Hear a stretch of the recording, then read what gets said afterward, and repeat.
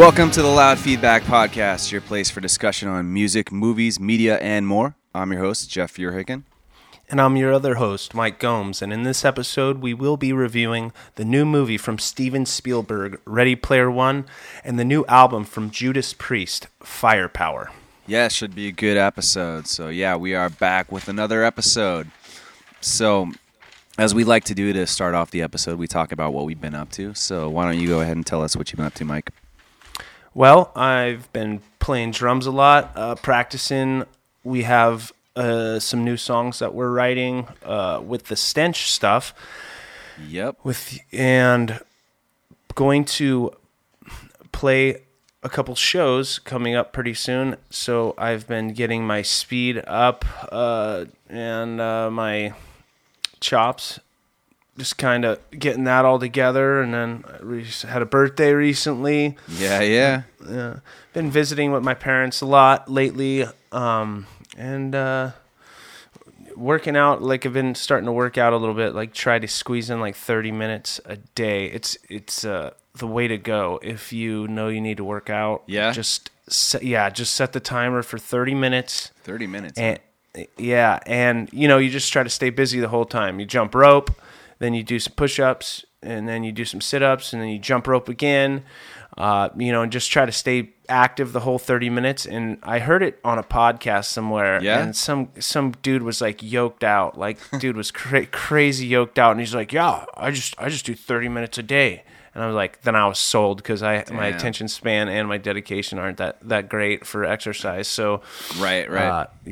But basically it's like a power circuit. You go from like one thing to the next.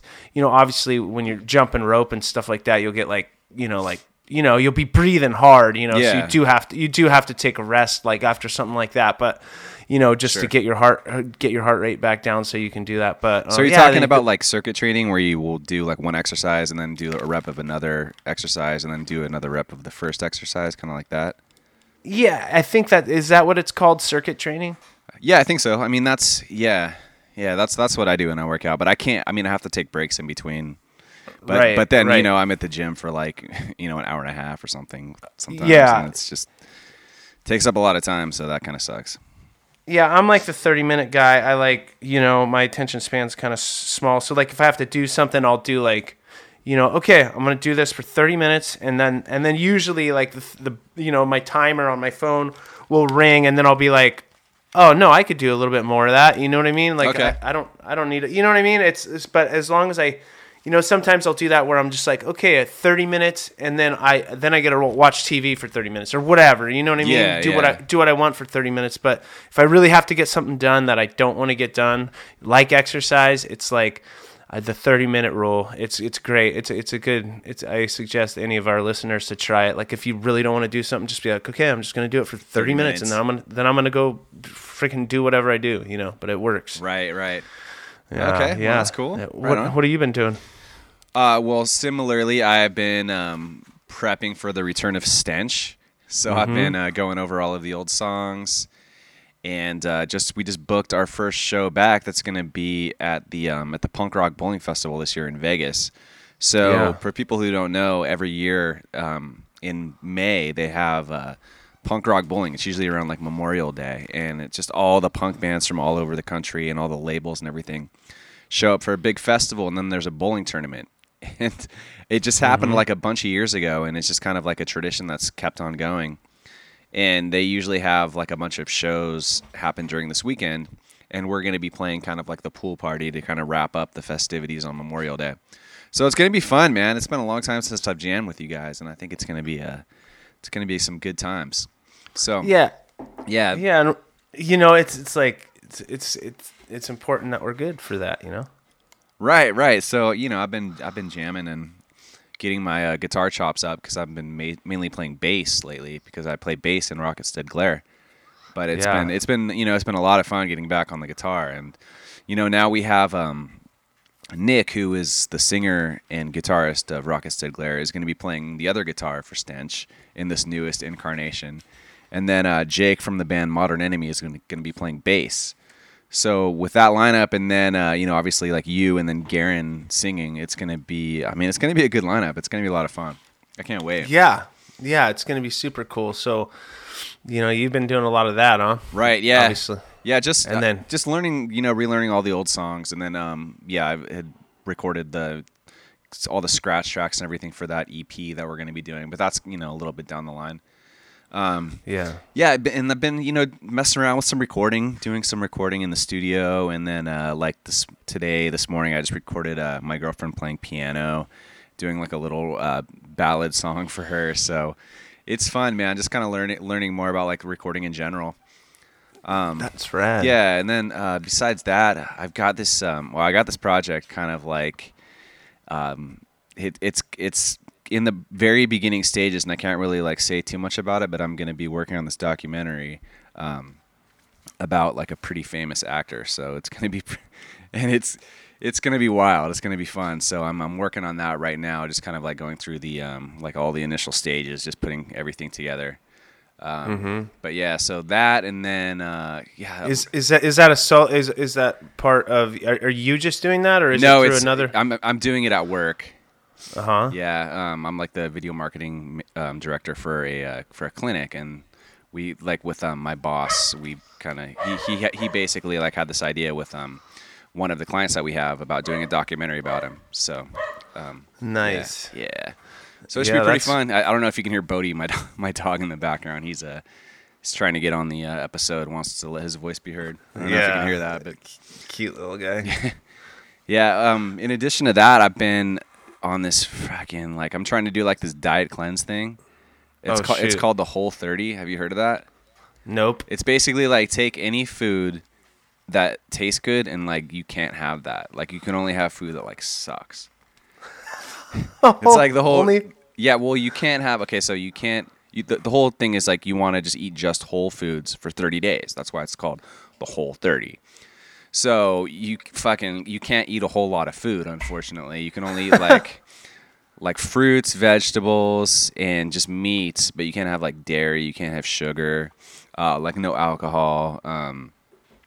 Yeah. So I've been mainly like on a steady diet of chicken and lettuce for the most part, but I'm lucky that Jessica's been making some awesome dinners. So like if I didn't have her making dinners, like it'd be a lot tougher. But so far I'm like a week in. It's tougher than I expected, but so far so good. So I'm doing. And you got 30 days, huh? 30 days, yeah, and then it's supposed to kind of like cleanse out your system a little bit, and then when you start introducing new foods, you can find out like what foods you're sensitive to and like what you're, I have allergies, so for me it'll help me kind of determine like what I'm allergic to. Yeah. And then besides that, I've been on a kick where I'm watching a bunch of like old Hitchcock movies. Oh, nice. I mean, you love Hitchcock too. I love Hitchcock, and like sometimes I'll go back and like just kind of like run through parts of his catalog and stuff. So I'm been watching a lot of his movies from like the early 40s, like when he just moved from Britain over to Hollywood and started making movies in Hollywood. No way. Yeah. So I mean that's about it for me. I mean, how's the pilot doing? I'm almost I read half of it and then I set it down. Okay. I made a bunch of notes on it, and then nice. and then I'm basically gonna finish her up here probably after this podcast. I'll go to bed, finish and read it. But I like it. Awesome. I really like it, dude. How's that coming along? It's coming along good. I mean, I haven't done that much in the last month or so. I've just had taking a little break from it. Kind of. And then you come back with fresh eyes. But another thing is because I have like I have another pilot idea in my head. You know? Yeah. And so I'm basically been kind of brainstorming, kind of trying to think about how that would work. But yeah, I think it'd be a pretty good one. Obviously I want to keep working on this other one. I have a lot of like really good notes from people from the writers group that I'm in, and then also from Evan Cecil, who was on our last episode. Yeah, he gave you some notes. Yeah, he did. Yeah, I've been talking to him about it too. Bitchin'. And yeah. So it's cool, man. I think I really want to push forward with it, but I kind of just took a little bit of a break from it, just for a little bit. Sometimes you got to do that and come back with fresh eyes. Now, what would it take? Like, where would you be? How much would you need to do to get it pitchable? Like to say Netflix or something? I think it's pretty close as it is, but I'm kind of like a perfectionist, so I just really want to go over make sure everything is as good as it can be, because I don't want to pitch it if it's not 100%. Right. So I mean, one of the things I'm also kind of doing is thinking about what that pitch would be like. How I do pitch, because I've never done a pitch before, and I'm not gonna lie, I kind of suck at that kind of stuff. So that's something that I got to get a lot better at. Right. Well, that's it's possible we could find a pitch guy or whatever, or practice somebody practice for you in front of the mirror or something. I don't know. Practice in the shower. Practice giving my pitch to Bodhi, our dog. Yeah, exactly. Huh. Well, that's really cool, man. Yeah. That's cool. Yeah. Right on. Sweet. Well, dude, let's get into the meat. Yeah? Let's do this. All right, let's get into our movie news section.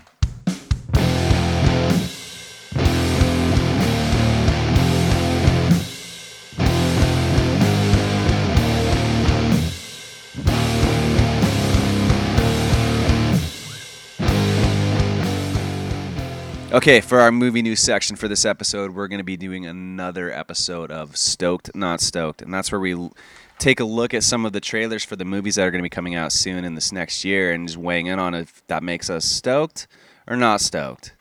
So the first movie we have is Solo, and that is the new movie in the Star Wars universe that's going to be coming out on Memorial Day. Mike, stoked or not stoked?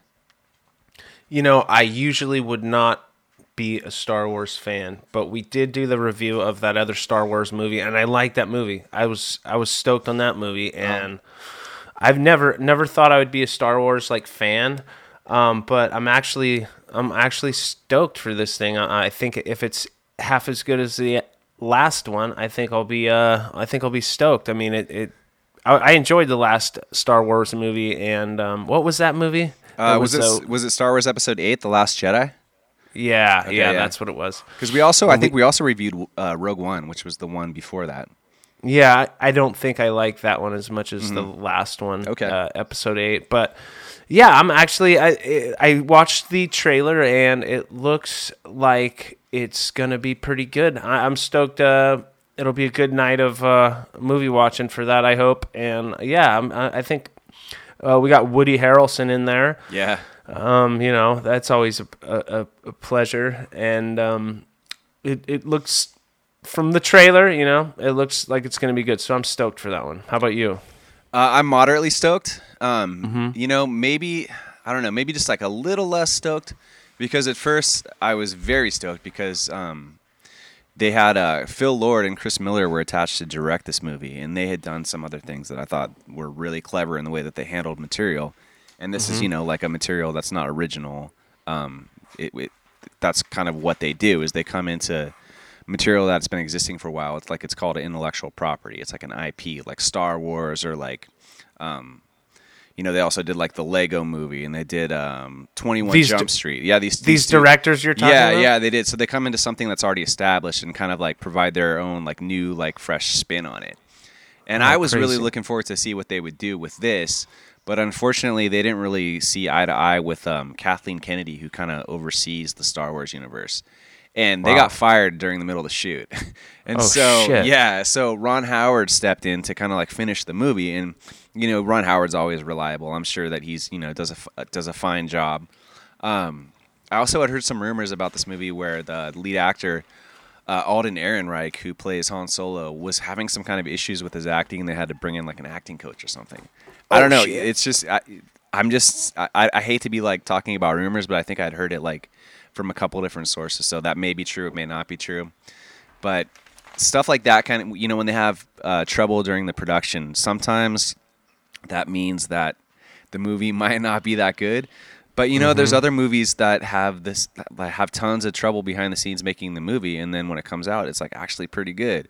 A famous example of this is the movie World War Z with Brad Pitt. Did you see that? The zombie movie? Yeah. Yeah, I mean, that movie was notorious for having tons and tons of problems. And really? Then, behind the scenes. And then when it came out, I was it's actually a pretty good movie. So, right. Maybe that's going to happen with this movie. The trailer looks pretty good, I think. The teaser trailer, when that came out, I didn't think that it looked as good. But then when the newer trailer came out, I'm like, oh, okay, I kind of see where this is going. And I think I'm also pretty stoked to see Donald Glover as Lando Calrissian, a younger version of him. It looks awesome. So yeah, I'm moderately stoked. Moderately. I didn't know that. All that happened. That's crazy. But yeah. I mean, can you imagine? I mean, they probably have so much money, like they could do whatever they want, and but it's they have a lot riding on it too, so that they have to do whatever they can.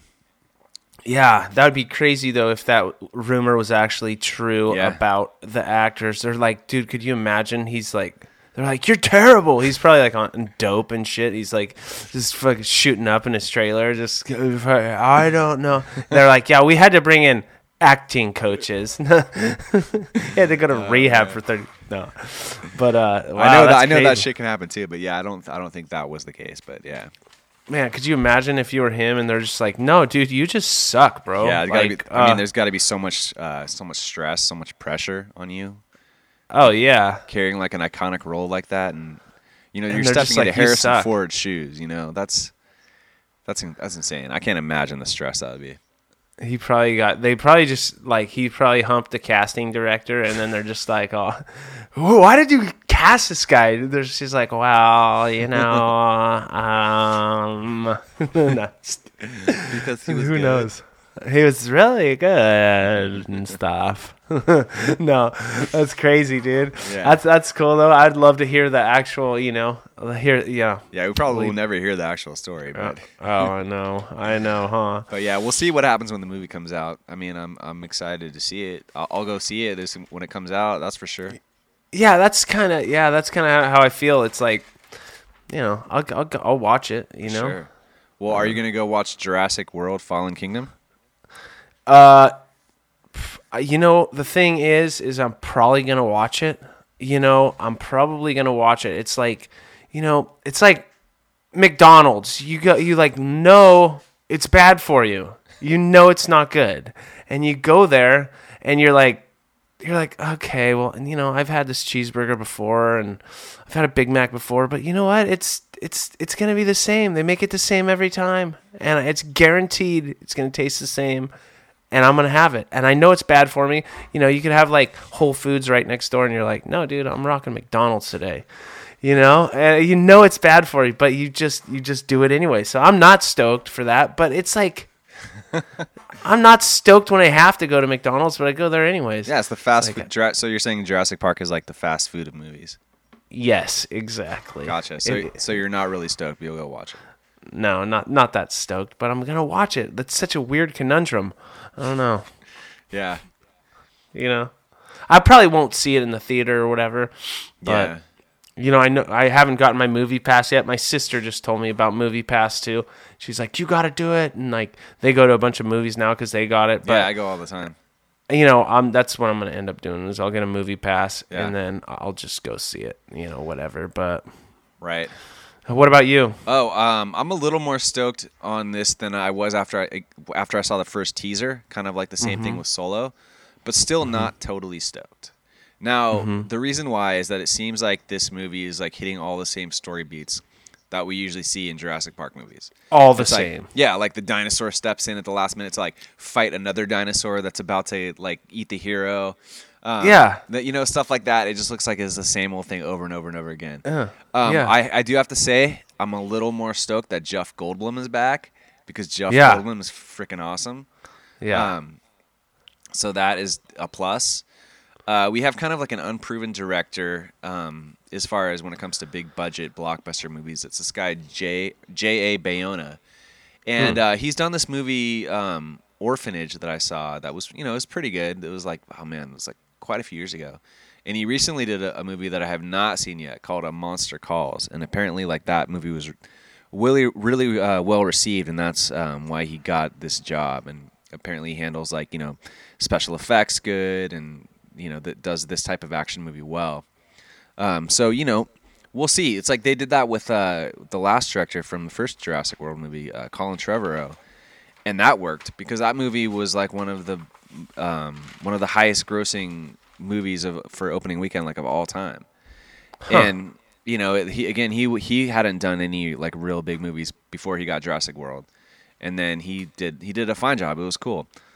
Although he did get because of the success of Jurassic World, he got hired to direct Star Wars Episode 9, But then again, just like with Phil Lord and Chris Miller, like he got fired from that, and now J.J. Abrams is going to be doing it.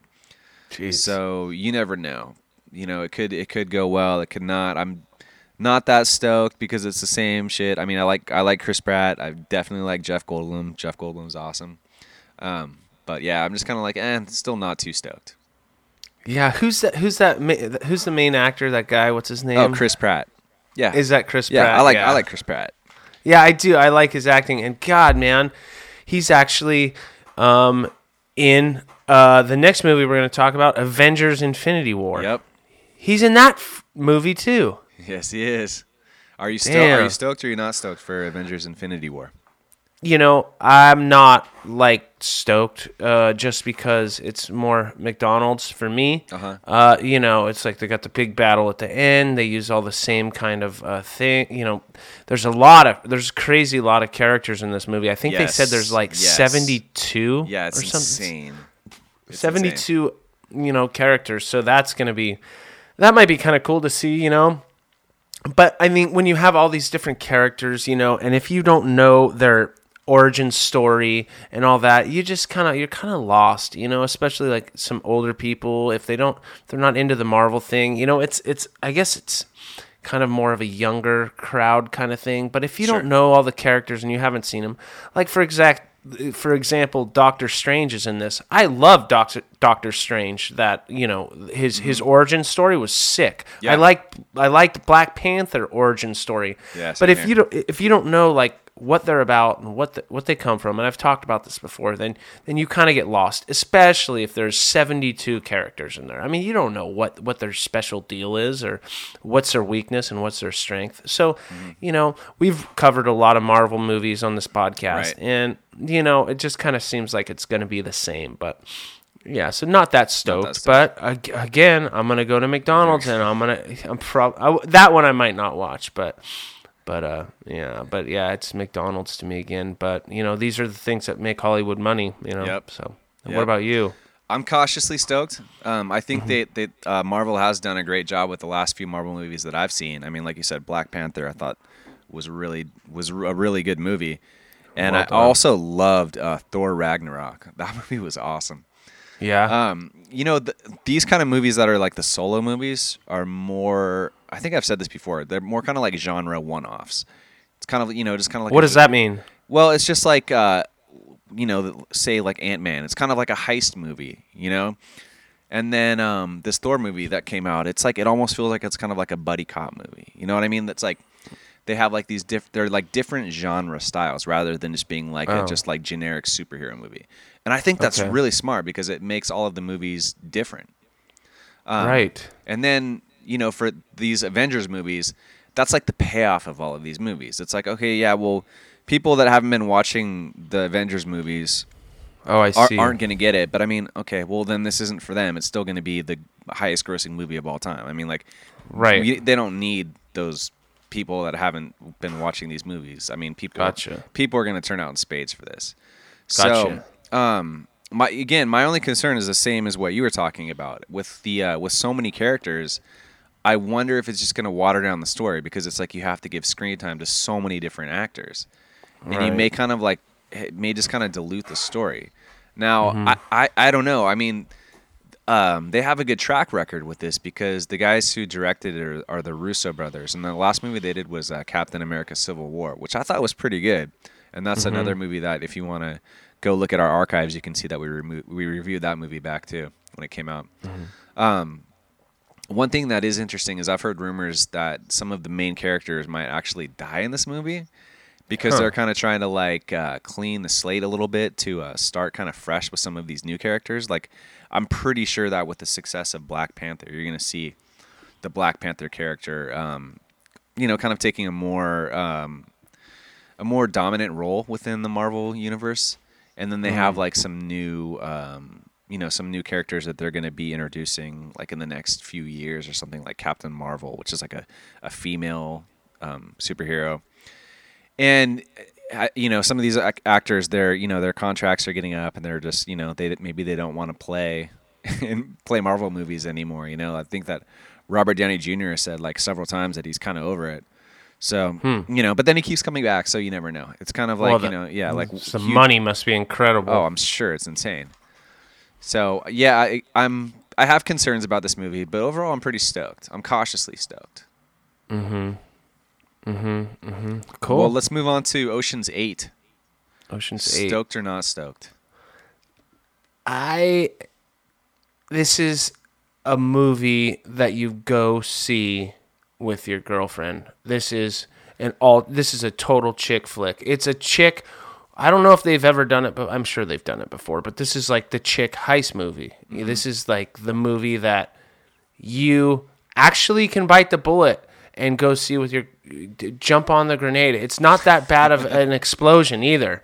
It's not that bad of an explosion. It's like kind of like jumping on an M80 as opposed to a grenade.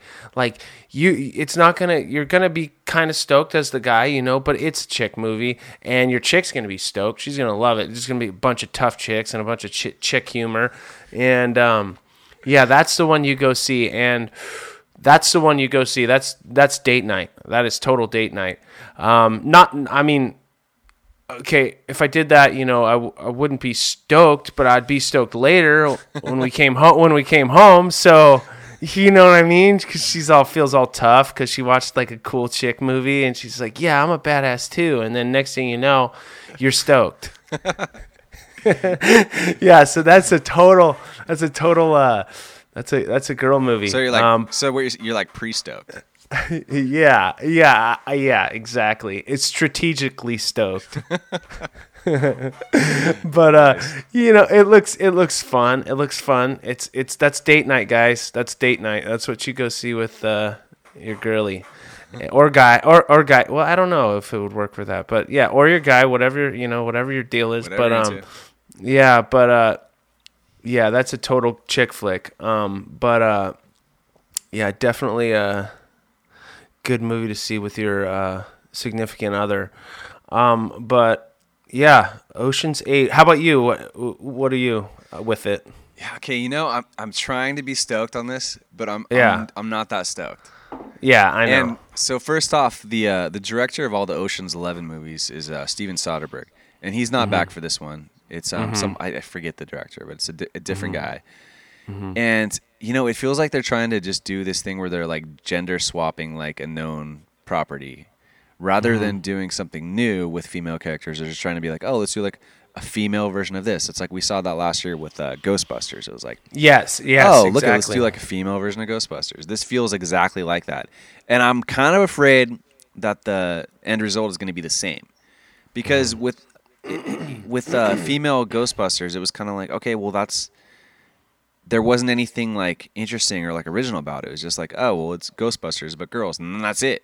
Like nothing, And I get why they're doing it, because there's all this sexism backlash going on in Hollywood, and that's the thing. It's like I'm rooting for this movie to do well. I want it to do good, and I do love me a good heist movie, but this just feels like it's like derivative. Like they're just taking. It does feel like that, huh? Yeah, wow. Like it's just gonna be like a watered down version of what we might have gotten from like another Ocean's 11 movie with Steven Soderbergh directing. So I don't know. I mean, again, like I'm rooting for this movie and I'm trying to be stoked, but it's hard. I'm finding it hard to be stoked.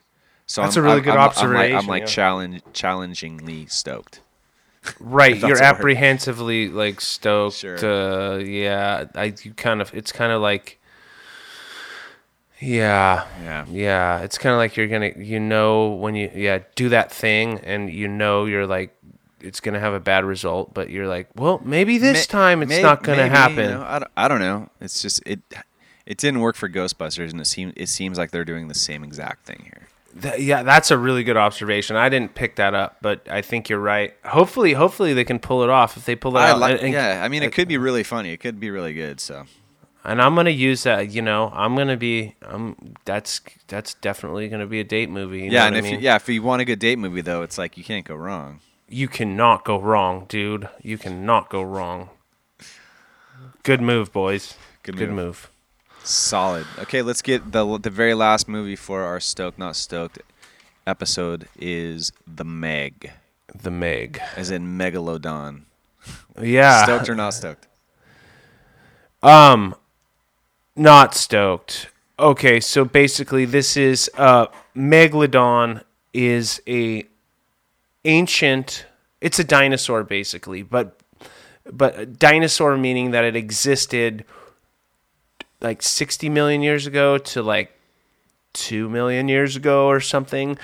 And the cool part of it is very well possible. The ocean is very big. There could be a megalodon still living. It's totally possible. But a megalodon is an ancient species. It's basically, it was a 60-foot long great white shark is basically what it was, which is basically the size of a school bus. And, it's like Jaws on steroids basically. And, Right. but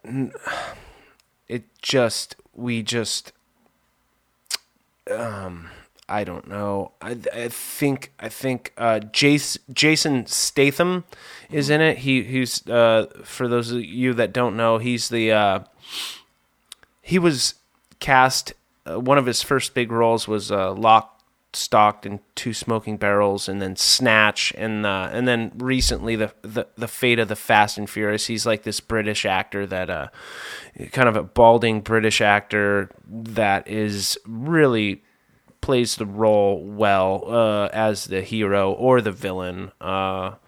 He was originally cast by Guy Ritchie. When Guy Ritchie found out that he had a past, Jason Statham had a past of being a black market salesman. Really? Yeah. And so Guy Ritchie and him kind of hit it off, and Guy Ritchie said, oh, well, he'd be great for Lock, Stock, and Two Smoking Barrels because we have this part. And that's how he got his start. And he kind of got a late start. I think he was like early 30s or whatever. And he was great in Snatch, by the way. Like, I love that movie, and he's awesome in it. Yeah, Lock, Stock. He's funny too. I mean, like, he has comedic chops. Yeah, for an action guy. Yeah, he's an action guy, man. He's kind of like the bald British Rock, kind of. Yeah, he's huge, man. He's like so big, like everyone knows that guy's face. He's just done a lot of good. But you got this is a typical. It's Jaws. It's a 60-foot. I think they must have made it bigger because like I watched the trailer and like this thing was like ginormous. It looked like it was eating like a big boat and the boat looked like a little Tic Tac in its mouth. It was just ridiculous. It was just ridiculous. Like how it was so big, like you couldn't figure out how big this thing was. And so it's a Jaws knockoff. And I think this one's I think it'll probably tank, to be honest with you. But, you never know, I guess. But, yeah, not stoked. I probably won't go see that one. What about you? Okay, I'm going to surprise you here. Oh, yeah? I'm guilty pleasure stoked on this. Oh, really? Now, this looks fun, and, like, I do like Jason Statham a lot. And the visual effects actually look pretty good in this. Now, this has the potential to be really, really bad. It's clearly over the top. But is it going to be a good over the top or a bad over the top? Because there's a difference. Like, sometimes you can have an over the top movie and it's great. Usually when you have an over the top movie, it's terrible. And this has definitely the potential to go either way. Most likely it's going to be really bad. But I'm just for right now, I'm guilty pleasure stoked, and I'm kind of looking forward to it. Wow, nice, yeah. Nice. Surprising, right? Now, what happens when a movie goes from like over the top to like way, way over the top? Like, what's that movie where they have the flying sharks and stuff? Oh, Sharknado. Do you think that was just an accident that they went way over the top? No, and of course turned not. up. No, they did it on purpose. Of course they did it on purpose because they're like, who's not gonna want to like be curious about a movie called Sharknado? It's just like so bad that you have to like. It's like a train wreck. You have to watch. You know what I mean? Oh. It's like that's kind of like in like this so bad it's good but like still not good like still they didn't plan on it being good. They didn't even plan on it being good. They're just like, we're gonna make it so ridiculous over the top that it's just like And I mean, you can have like over the top that movies are just bad, like without even trying to be like good being bad. I mean, you get like Michael Bay movies, you know, like some of these Transformer movies. It's just like way over the top, and it just sucks. Yeah, But yeah. you know, I don't know. This looks like it looks like for a movie like this, like they're kind of like in on the joke, so to speak. Gotcha. And if they are, and if they do it well, this could be hilarious. It's like almost like when you know, when Snakes on a Plane came out. It's like Yeah. everyone wanted to see that because it was like, oh, this looks like it's going to be so bad that it's good, but it turned out being like so bad that it actually is really bad. And I'm hoping that this doesn't follow in the footsteps and is actually like so bad that it is actually good. Wow, nice. Very observant. I like that. Nice. Yeah, well, that's it for Stoked, Not Stoked. I think it's about time for us to get into our movie review for this episode, which is Ready Player One. None of this is in The Shining. See, look, that's the zombie circle level in Mayhem Mansion, one of Halliday's first games. The whole Shining trivia is just a diversion. 1 minute left. How do we get to her? Take the leap. Wait!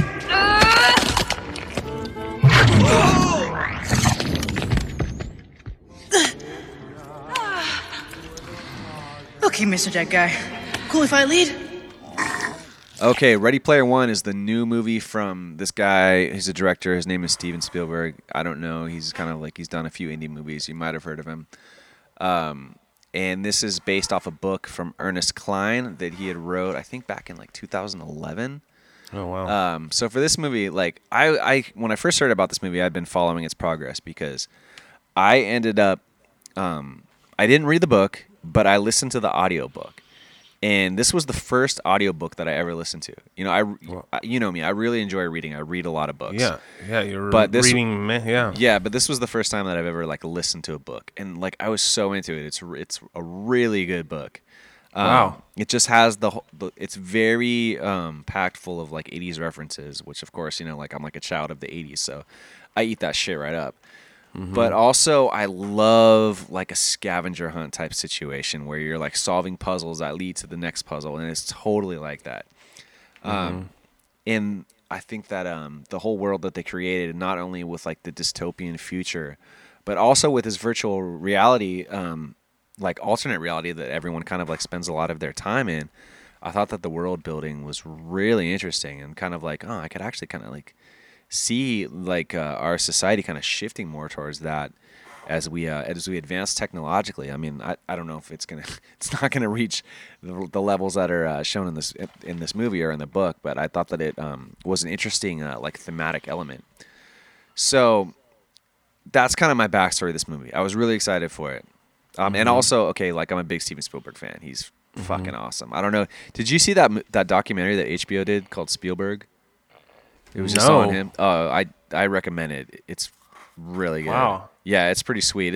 It shows like old footage of like him just like hanging out with like Scorsese and like Francis Ford Coppola just like at parties and stuff, like totally like old school like 70s. Really? It's pretty rad, man. Yeah, just like his whole career has been like pretty awesome, and he seems like he's, you know, he loves film, and it kind of shows in everything that he does. So, anyways, so let's get to the movie. I guess since I've been talking about, I'll kind of weigh in on it first here. So, the movie differs a lot from the book. I'm just going to say that right off. Really? The book was focused more on like 80s references, and this movie was kind of focused more on like current references, which is fine, and that makes it more relatable to a film audience.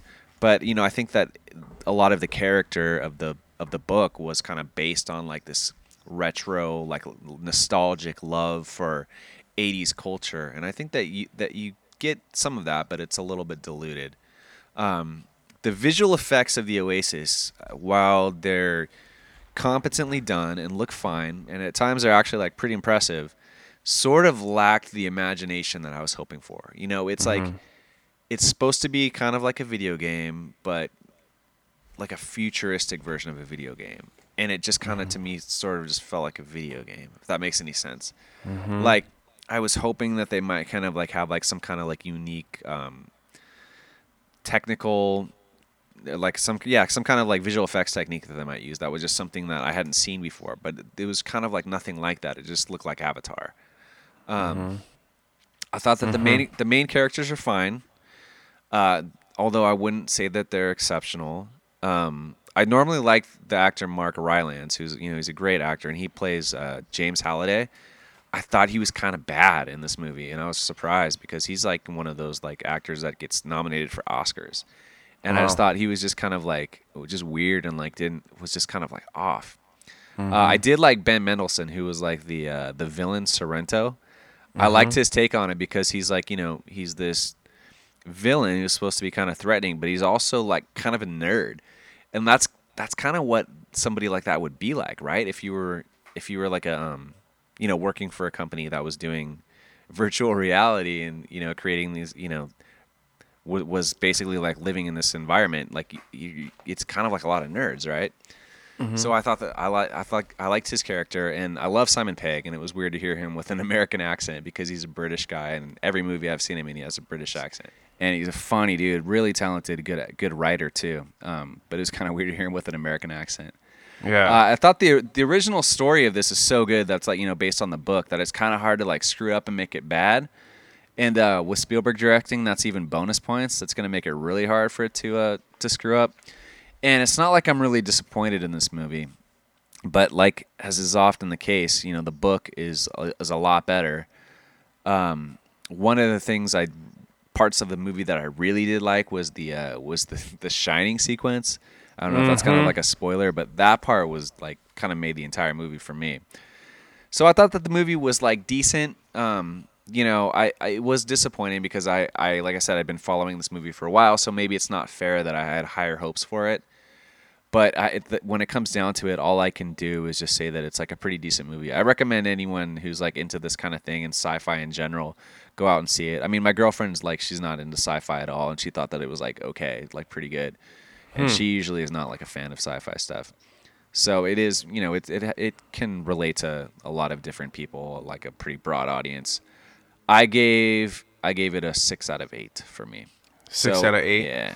So Cool. what's your take on Ready Player One? Well, I saw it with my mom and dad. We went to the movies together, and overall, it was enjoyable. It's definitely the first movie of its type. I love virtual reality. I bought my nephew a VR set. I didn't get one myself, but I bought him one. And I've experienced it. I've been to several virtual reality. No, I've been to one virtual reality cafe, and I played a bunch of VR with him, and it's cool, man. VR is awesome, and our society is going to go in that direction. And Spielberg is always obviously futuristic in everything, a lot of stuff that he does. Yeah, it's like he either goes forward or backwards. He's either like doing something where it's like Lincoln, where it's like an historical like drama, or he's doing something like Ready Player One. He's got a lot of range for a director. Yeah, he's definitely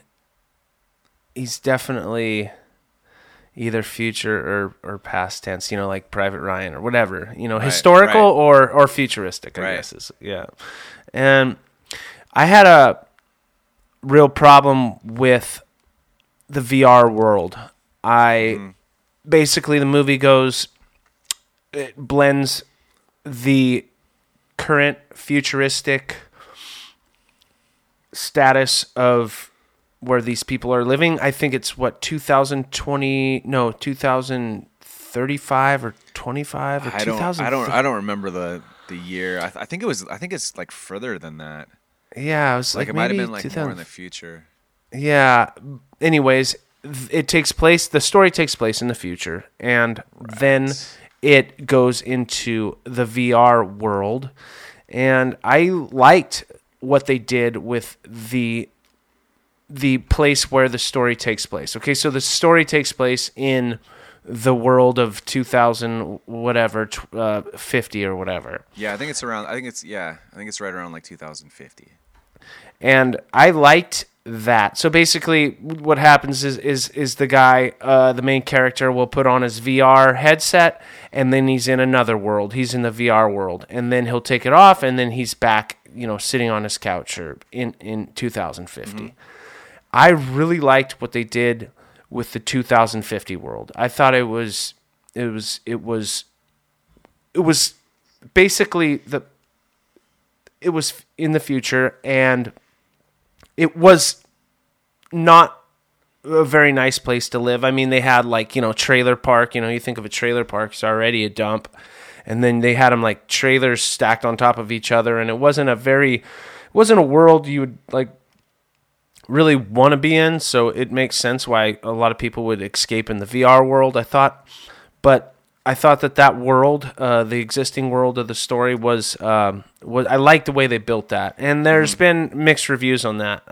Some people didn't like it. They thought they should have done more with that. But I liked that world. But when the guy went into the VR world, there was parts that were, palatable. And there was parts that I liked. There's a race sequence in the movie where they're racing vehicles.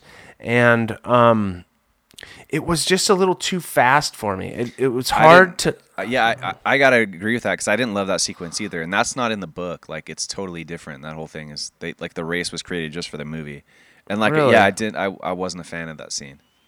Yeah, it didn't...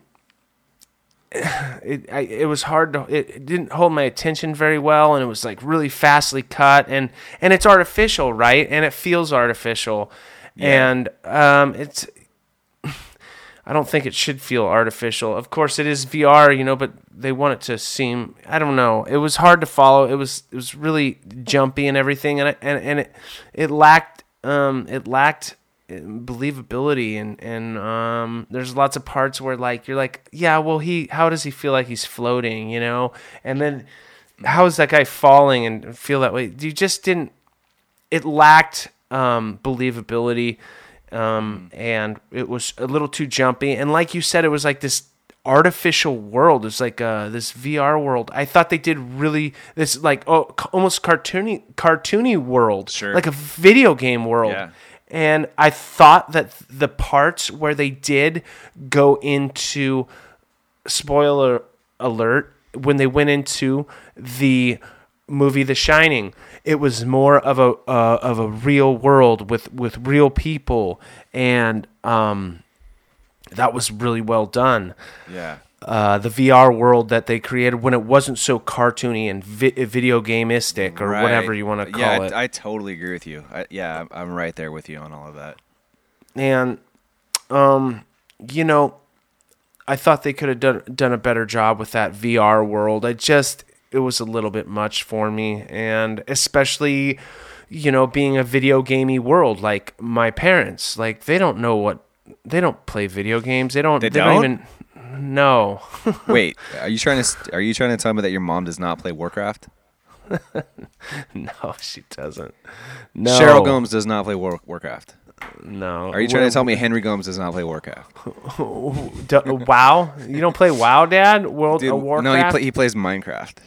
Oh, Minecraft, right? Yeah. Oh God, no. So this movie's made for a younger audience, and my mom said that. She's like, yeah, I think it's more for a younger audience. I'm like, yeah, Mom. So it didn't really work that way for the right way for older people. Even if a movie is like aimed at a younger audience, if the older audience doesn't find something that universal that they can kind of relate to and like attach to, then it's kind of like a fail. Mm-hmm. You know what I mean? Like even movies that are like for more of a specific audience should have something to appeal to like most demographics, like a universal demographic. Mm-hmm. I could easily see like a big curve, like up to 30 years old, you'd probably have like people more stoked, and then it would just like drop off, as the age goes up, like the graph would drop off, and sure, older people past, 30 wouldn't, So, lots of pop culture references, not the best script. I walked away, overall like satisfied. Like I was like, it gave me something to think about. Anytime a movie gives me something to think about, I think it's a success. And agreed. I think with such a cool subject and such a something that's probably going to be part of the future. I thought they could have done a better job. Who knows how much money they spent on it, but I just thought they could have done a better job. So I'm kind of with you, 6 out of, like 6 out of 8, Okay. yeah, it's right around there, but I think it's worth it to see. I don't think you need to go see it in the movie theater. I don't know, maybe you should, see that movie in the movie theater, but movies are so expensive. Yeah. Probably not. I mean, it is kind of a good movie to see in the theater if you're going to go see a movie in the theater because it is kind of built on spectacle. Right. Those movies I are guess usually that's the what I best mean. to see like in the theater rather than like at home. Right. So, Yeah. yeah, there you go. Okay. All right. Well, that's going to wrap up our movie section for this episode. Now let's get into our music section for our music news.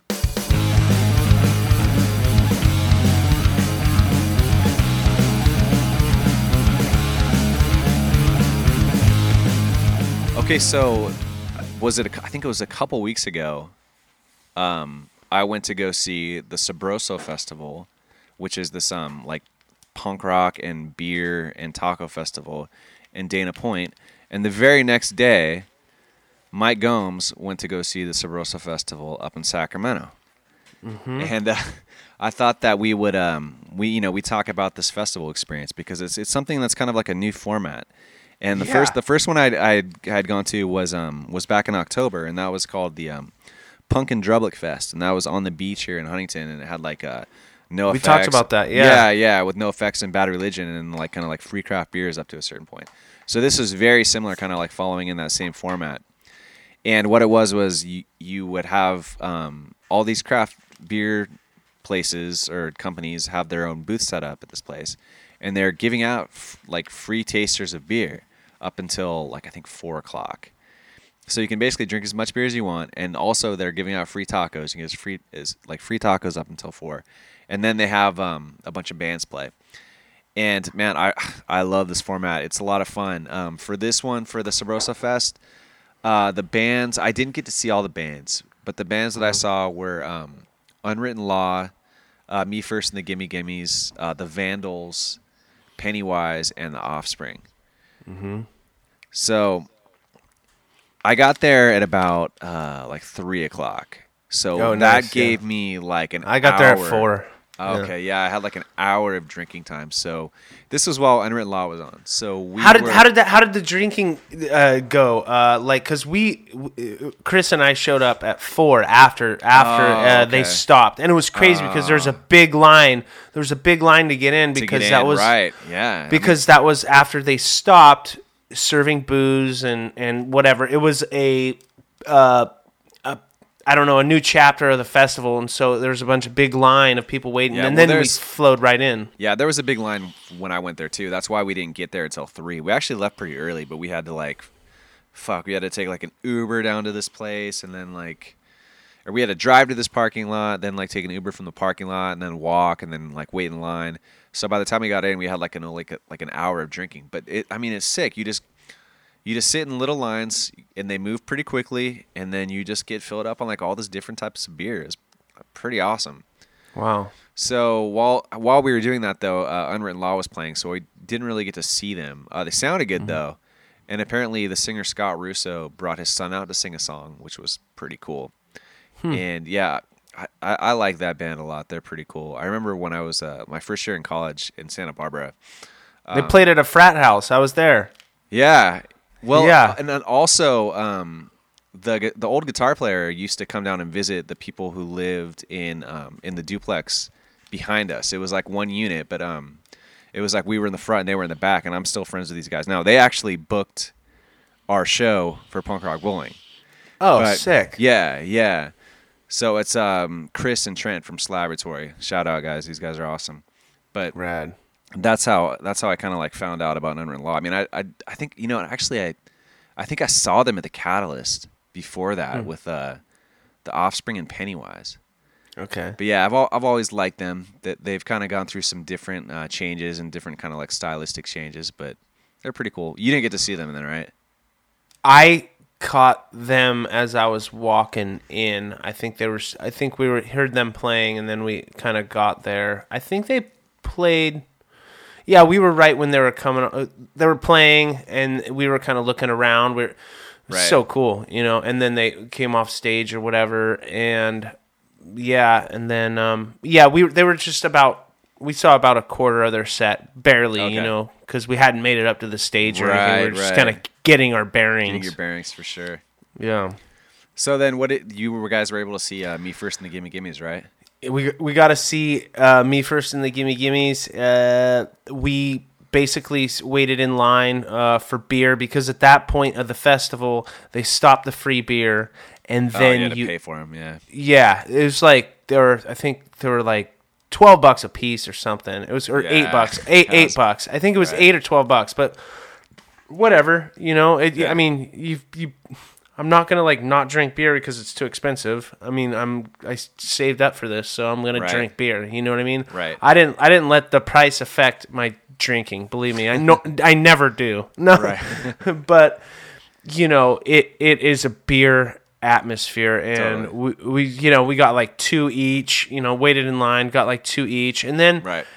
you know, after that transition of free beer, and then people still wanted beer, so there was a big line right after the free beer, and then it was then after, you know, about an hour or so, it was easy to get beer. I mean, they had so many booths. It was so cool, man. I'm so glad I went. And we were just drinking like good beer too. You know, it's not like Coors Light. It was like killer IPAs and like. Oh, dude, I wish you had gotten there early enough to do the beer tasting because it's all like so many different types of variations of beers from all these different types of breweries. Yeah. And it's all free. You're like, oh, I want to try this one. Yeah, it was so cool. One of my friends he's the main brewer, you know, and then he's got like investors, but he owns, he's a CEO or whatever of the head brewer. I don't know. It's his company basically, but he runs and owns Sacktown Brewery, which is where the festival was held. Nice. Sacramento, Sacktown, Sacramento, and he was there. And brewers drink a lot of beer. They drink when they work. That's part of the clause in a brewer's, in the brewer handbook. And he was there, and I saw him, and he was just shit canned. By the time I saw him, he's like, I wasn't supposed to drink today, but he was there serving beer, so I saw him at the tail end of his commitment, and he gave me a beer and stuff like that. Nice. But Sacktown Brewing. He's won a couple gold medals for brewing beer and stuff like that.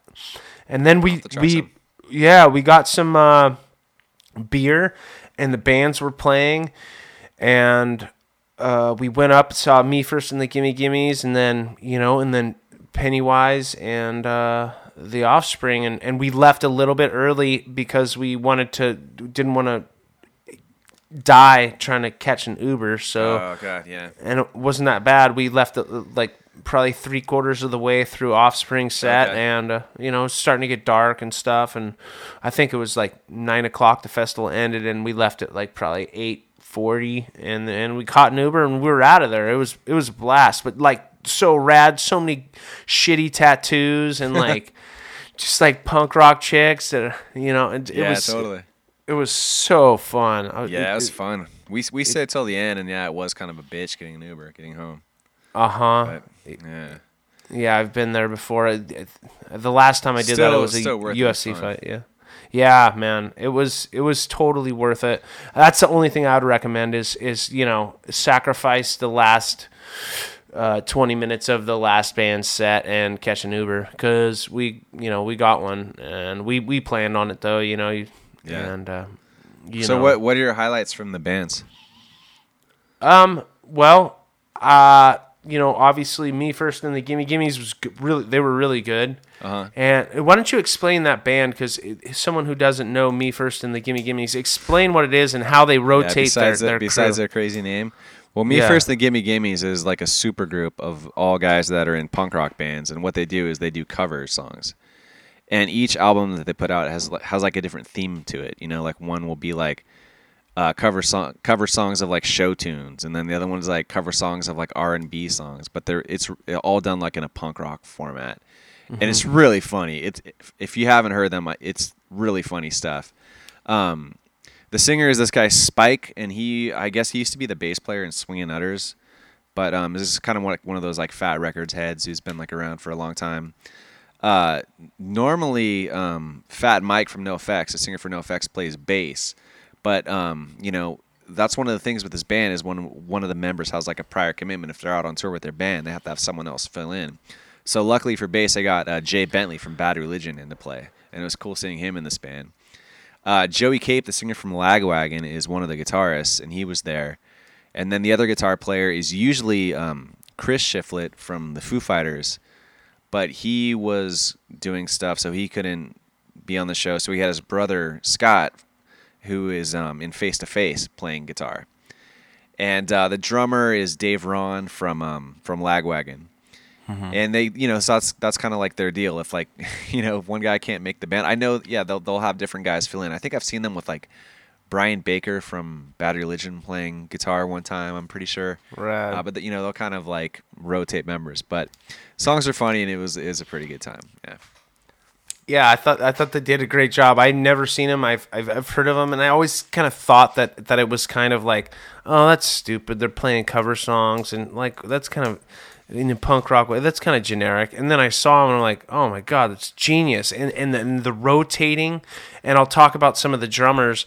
And in the punk rock world, they rotate a lot of drummers. Drummers, it's like they're mixed up, and they next thing you know, you're like, oh, he played with him last year in this band, and the drummers, a lot of punk drummers, kind of rotate around. Well, and what about like Dave Ron from Me First and Gimme Gimmes? He's been in RKO. He's been in Good Riddance. Yeah. Yeah, Dave Ron for Me First and the Gimme Gimmes. Yeah, Lagwagon, RKL, Good Riddance.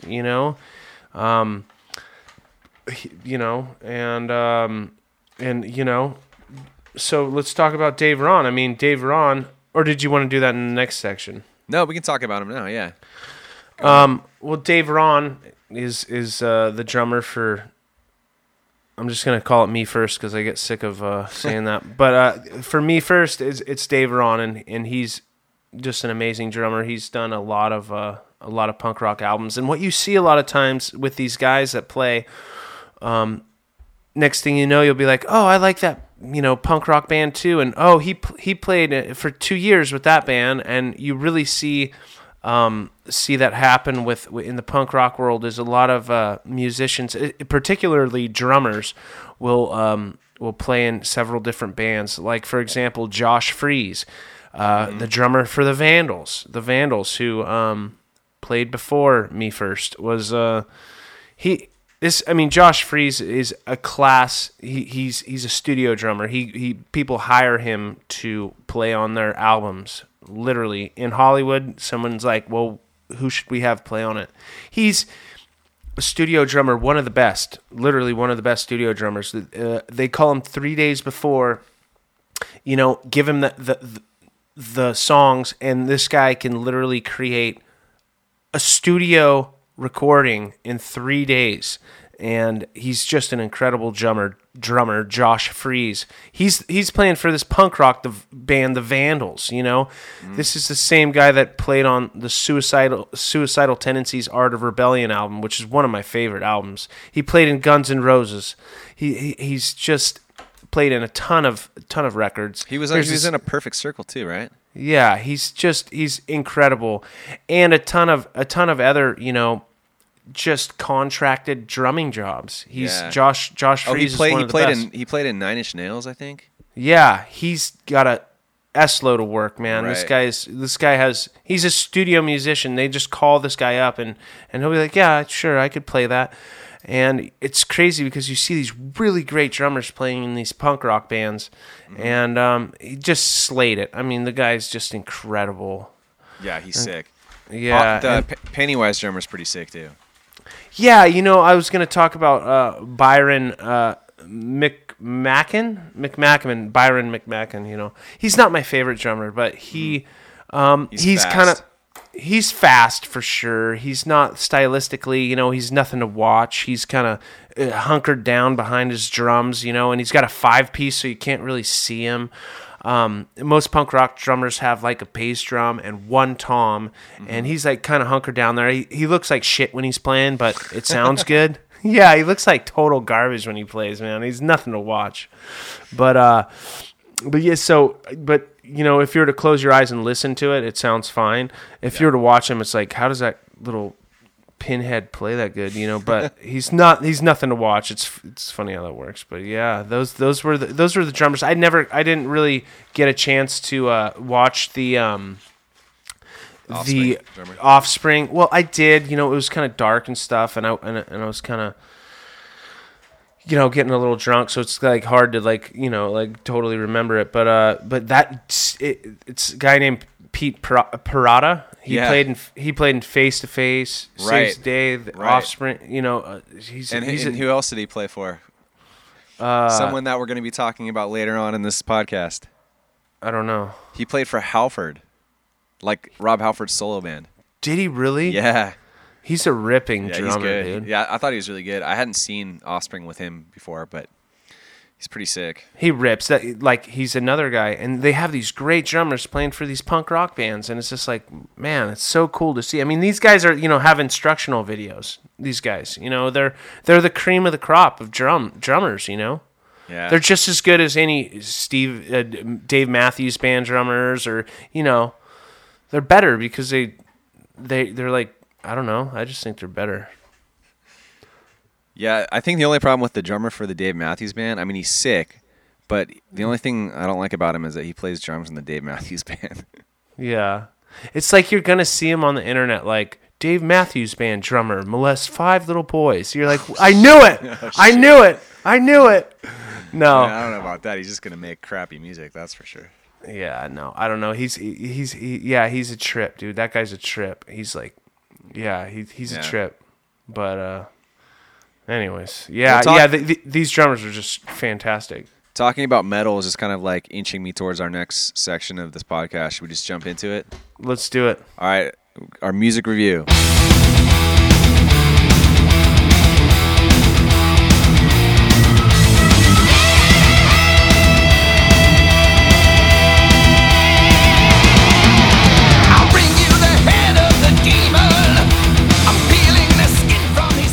Our music review for this episode is Judas Priest, Firepower, straight metal. Now, I haven't really listened to too much Judas Priest, I have to be honest, even though I am very much a fan of metal music. But they're just one of those bands that I never really listened to that much. So that's where I was going into this album. And the new album is called Firepower. 2018. These guys have been doing it for a very, very long time, and they're still going strong. Overall, my notes on the album. The album sounds very retro as far as stylistically, but with new production techniques. So like the top production techniques that they're doing right now, but with like this very retro style. Sick guitar solos and sick guitar harmonies and like guitar trade-off stuff. Glenn Tipton is one of the guitarists. He's been in the band I think since the beginning, since at least from the very early days. And typically, the other guitar player was this guy, KK Downing. And the two of them are kind of known for being the dynamic duo of metal guitar players. But KK Downing had left the band, and they got this new guy, Richie Faulkner, in. And they're still doing the same shit, which is rad. Just like the double harmony guitar thing, totally sick. The bass is by this guy, Ian Hill, and the drummer is Scott Travis. And they provide a pretty solid rhythm section, pretty just solid. What I thought about this album is it's Rob Halford sounds the same as he did. Oh yeah, he is still killing it, dude. Guy can sing his ass off. Mm-hmm. He's always been a badass singer, and he still sounds like he did back in the '80s. It's insane. And this isn't a thrash metal album. I tend to kind of gravitate more towards the thrash stuff. This is just straight up, just old school metal. Mm-hmm. And I love this album. I thought it was so good.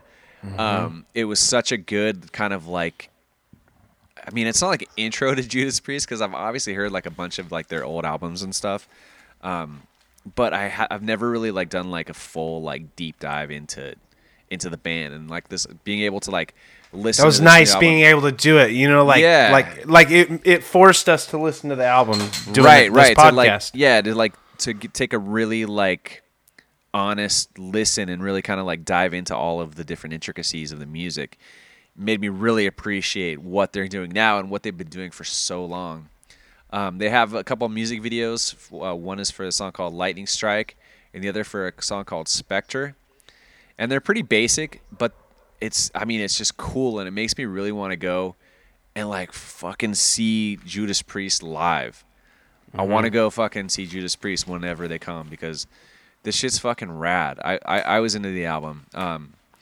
Overall, I mean, I was a big fan of the stuff, and like not kind of like knowing too much going in. It was kind of like almost I was like a blank slate, but I really enjoyed it, and I gave the album a 7 out of 8. Yeah, hell yeah, man. Hell yeah, it was very enjoyable. I mean, I smoked a little pot before I listened to it, and I hope that's not why I loved it so much. I don't think it was, but I mean, listening to music, you know, and I don't smoke pot a lot, but I was like, this was like a perfect opportunity, and Sure. I just enjoyed the hell out of it, man. It was like it was just great, and I know that's really a lame explanation, but what they do, and I really feel like Rob Halford like really makes the music what it is. The way he sings and the way he composes his lyrics, I was figuring it out when I was listening to it. I'm like, oh my God, this singer is making this what it is. He's so good at what he does that he's actually he's molding the music, because the drumming's killer. The guitars are like unbelievable, dude. Yeah, they're good. And there was riffs that you could hear Pantera. Like I heard Pantera all over this. And you know, I used to hear Pantera say, like, you know, someone would ask, you know, Phil Anselmo, who's like this shaved head, you know, like he's like gnarly. Like it's not like an idolistic person or someone you looked up to. He's like this big scary guy, and he's like, you know, he's giving homage to Judas Priest. And yeah, I remember when we used to watch those old Pantera videos, and they were like big Priest fans. I remember seeing like some footage of them with like it was either Pantera or Judas Priest, but it was like both Phil and Rob Halford like singing a Judas Priest song together. It was pretty sick.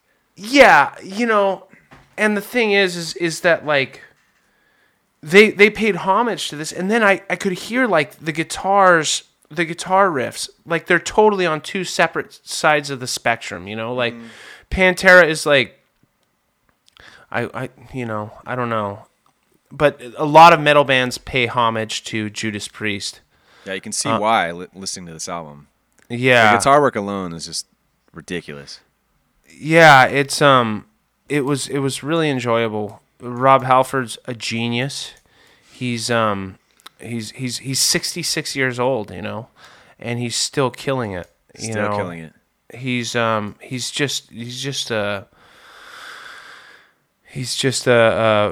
really molds the music and makes it what Judas Priest is altogether, and I just really enjoyed it. The drumming was incredible. The double bass, huge double bass fills. I mean, the guitars like are syncing the killing. guitars with a double bass. I always like that kind of sound. When you know, like the guitars and the bass are like locked into the bass drum. Yeah, like, like that kind of stuff. Is sick. Sick. Man, it was. I heard so many different bands in this album, and I go, oh, they probably, you know. I heard so much. You know, they're the foundation of metal. I think. You know, I think that. Yeah. And they killed it once again. And they have songs like Necromancer, which means like romance with something dead. And this is like something totally metal and like Necromancer. Like what? What did you do? And then you listen to the song. I thought a necromancer was like a evil wizard or something. I just saw like you know, I've science class and I read necro and then I say romancer is a person who practices necromancy, which is like a wizard or a magician. Okay. So I thought it was because it has the word romance in it, right? Yeah, and it has necro in it too, yeah. which means God, that's so funny. Dead. Yeah. But I don't think that's what it means, but that's pretty. they funny. talk about wizards and dragons and all that stuff. I mean, they are so Goofy heavy shit. metal. But then, and it's like, and they're doing like all this, hoo-ah! Like all this like total falsetto. like falsetto It's like and leather like, metal. oh my god, it was rad. It was rad. It's not gonna change the world. It's not gonna change the world album, but it's like like a 7 out of 8. Yeah, that, Sweet. of course. You know what I mean? Of So course. we actually, I think this might be the first episode we've ever had where we've had the same score for both the album and for the movie. I think an 8 out of 8. First for everything. Oh. I think an 8 out of 8 album is something like Pearl Jam, like 10 or what 1. Pearl Jam that's 1. a 10 out of 8. Yeah. Or like Guns N' Roses, Appetite for Destruction. Oh, hell yeah. That's an 11. Those are like, those are For 8s. sure. But Yeah. but this is up there. Yeah, it's good. It's good. Highly recommend it, especially to anyone who likes metal. Mm-hmm. All right, bud. Well, that is going to that's going to be the end of this episode. It's going to be another episode of the Loud Feedback Podcast in the books. And I encourage all of you listening to go ahead, go check us out and leave us a review. Mm-hmm. Rate us an Apple Podcast. That stuff is super sweet. And you know what? You can subscribe to us. And then when you're done, tell a friend to subscribe. Tell a friend about our podcast. That'd be pretty awesome, right? Yeah. I mean, you gotta throw something down. I mean, we're throwing down for you. You gotta throw down for us. I mean, and it's so easy. We will say a little prayer for you Yeah, if you give us a little review. We'll be like, send a little energy, good energy your way, and yeah. we And if you know appreciate what, it. and if you want to talk to me for some reason, I'm not hard to find online. Just look me up, Jeff Yerhicken. Send me a message or something. Tell us what you think about the podcast. Yeah, hit us That'd be up. cool, for We sure. can chat. Yeah, for sure. We're open to it. Yeah. So where else can they find you online, Mike? I am nowhere to be seen online right now. No, I just got my Facebook back. You can see all the stupid shit I do on there. But my Twitter's up. I don't know what my Twitter handle is. I basically have been telling myself to get my stuff together with my Twitter social game is media. really weak. I love Twitter. I have a yeah. super weak Twitter game. Yeah, me too. I'm on Instagram, I think, more than anything these days, which is That's kinda what weird. everyone kind of like. It's the turd that rises up to the top when you want to get rid of your social media. It seems like everybody's into Instagram, so I got to get my Instagram stuff together. Yeah. I'm working on that, my social media presence and stuff like that. But if you can find Jeff, you can find me. Yeah, you can find either of us. Mm-hmm. All right, man. Well, that's going to be the end of another episode. We will see you guys next month on the Loud Feedback Podcast. So until then, Knuckles.